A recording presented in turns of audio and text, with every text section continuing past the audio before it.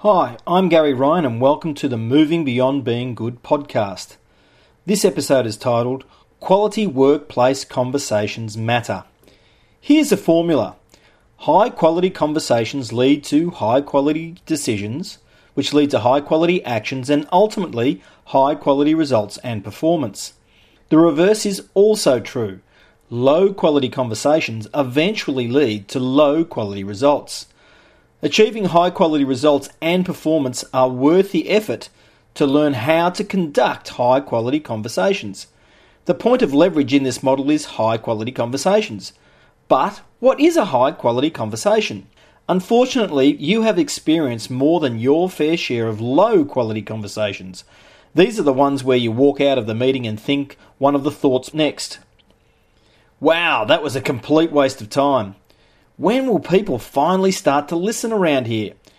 Why does everyone have to make my life so difficult? Why won't they listen to me? There's no point saying what you really think around here because no one is going to listen anyway. High quality conversations are more natural than you might think. Peter Senge, author of The Fifth Discipline, states, quote, "As far as I know, no indigenous culture has yet to be found that does not have the practice of sitting in a circle and talking," unquote. For the ancient Greeks, dialogus was the flow of meaning. It was the cornerstone of civic practice. The polis was the gathering space for conversation. The purpose for the dialogus was about enabling self-government to occur. This system was the birthplace of the Western world. As time has passed, the practice of dialogus has diminished. When you converse in a workplace, your purpose is no longer to consider what is best for the whole. Rather, your purpose is to win. You are a master of debate. I win, you lose. Our modern word for dialogus is dialogue.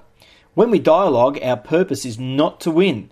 It is to discover what no individual could discover on their own, and it is to discover what is the best solution for the whole, not the part. Think about the conversations that you have at work, especially the ones where everyone in the room is representing a specific department or unit. What is the intent that each of you bring to those conversations? Is it to do what is best for the whole organisation, or is it to defend, protect and or promote what is best for your department or unit? The root cause of the lack of dialogue in organisations is the lack of practice of dialogue itself. Quite simply, well-educated and or experienced people don't know how to dialogue. The reverse is also true. They know how to debate. It is little wonder that debate rules, but the overuse of debate lowers the overall quality of your conversations. Now, debate is not bad. In fact, a form of debate known as opposing is encouraged in the practice of dialogue. The issue with debating is that it is overused. Our conversations are out of balance. We require more use of dialogue to improve the quality of our conversations. The solution is to learn dialogue together.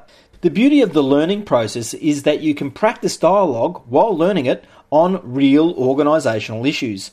In the foreword to William Isaac's book Dialogue and the Art of Thinking Together, Peter Senge highlights that, quote, "In almost every setting where practices of dialogue have become embedded and part of everyday routines, the ensuing changes have become irreversible as near as I can tell," unquote. The projects to which Senge was referring involved practical people such as line managers, executives and staff from mostly Fortune 500 companies. The improvements were clear. Improving the quality of workplace conversations improves performance. The effort is worth it. High quality conversations lead to higher quality decisions, which lead to high quality actions and ultimately high quality results and performance. Results and performance matter, and so does improving the quality of conversations in your organisation. What actions are you taking to improve the quality of conversations at your workplace? Now, just a reminder, I help talented professionals, their teams and organisations to move beyond being good. And if you would like to learn more about dialogue, please contact me at www.orgsthatmatter.com. Once again, I'm Gary Ryan, and I look forward to working with you next time.